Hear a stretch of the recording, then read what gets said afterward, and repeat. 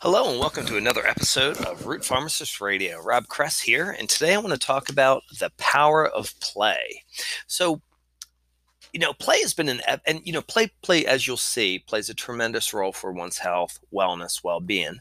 Play has been an evolutionary mainstay really from like the beginning of the time. Even if you look at anthropological and archaeological studies of the primal movement of the hunters and gatherers, from there with whatever it was like ball courts, stuff like that, all the way up to the Olympians to modern day games.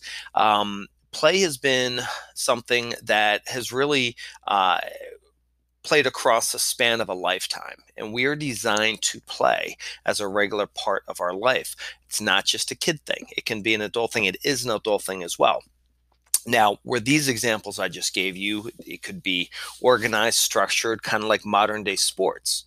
But, the essence of play can also be more spontaneous and fun primarily, with less of an attention that's put on competition and such as goals to attain. So, what can play do for you? I like to divide it into two basic things, but then we'll kind of expand on that. First of all, play is good for exercise. It's good for keeping you healthy. I do subscribe to more of a primal mind state on exercise as far as lifting heavy things a few times a week, sprinting once a week, as well, and then just regular movement, right, every day and throughout the week as well. So, play can do that. Play can support the sprinting. You could be running with your dog, running after your dog, running with the frisbee football, sports like that. It could be, as we said, either structured or it can even be more of just a loose, intuitive setting. Strength training, it can provide that. And it can also obviously provide just general movement, whether you're, walking in the woods, down a creek, letting the beer cans flow down and having beer can races or whatever it might be, that part of play. Now, what play can also do is it can help you switch gears between your right and left brain as well as your emotions, because this whole thing is of us. It's of physical, it's of mental, and it's of emotional. Okay. There's a book, Stuart Brown, the author, he wrote, it's called Play: How It Reshapes the Brain, Opens the Imagination, and Invigorates the Soul. In this book, Stuart Brown says, the free-flowing, risk-free nature of play basically tests our skills for real-world challenges and activities. So there's one thing right there. Play itself, the exploration and spontaneity. Think of that, how you used to just, if you did, go out and walk in the woods and play and just discover new things. Well, this helps us form new neural circuits and improve connections of behavioral patterns, right? So we are designed for this, and this is ever so much more important, even in older years.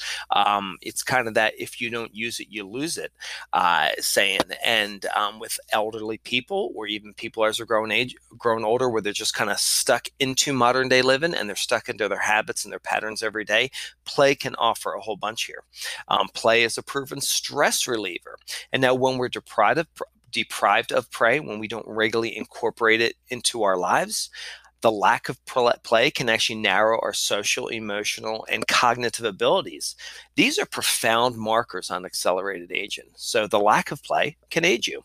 So basically the goal of using play for one's, aside from the stress relief, the enhancement of emotions, and all the benefits of plays, it's cognitive fluidity of the mind. Okay. And now there are a lot of different types of play that we can do. It can be simple as, as I said before, walking the dog, playing frisbee with the dog, kicking a can down the road. When we go for walks, oftentimes we got these little tiles that we'll kick down the road and kick back and forth. These are all simple forms of play. It doesn't have to be difficult. It wasn't when you were a kid. And that simplicity, that nature of it, that creativity of finding the play around you, that itself is very self-serving in beneficial ways.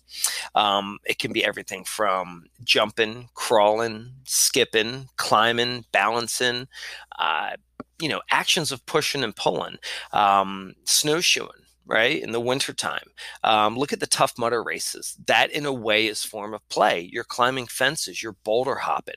It's the obstacles, playing with ropes. You see a lot of fitness centers right now getting into the rope training, throwing those around. There's foam pits, trampolines. All these are forms of play and exercise, which is kind of cool. Think about parkour. That, in a way, is a form of play. So a lot of different roles that we can do. So, play is around us. Play, as I said, can be structured. Play doesn't have to be structured. Play should be fun at the same time. So whatever you're going to do today, find a way to play today. As you can see, there's a ton of benefits with it. So anyhow, thanks for tuning in.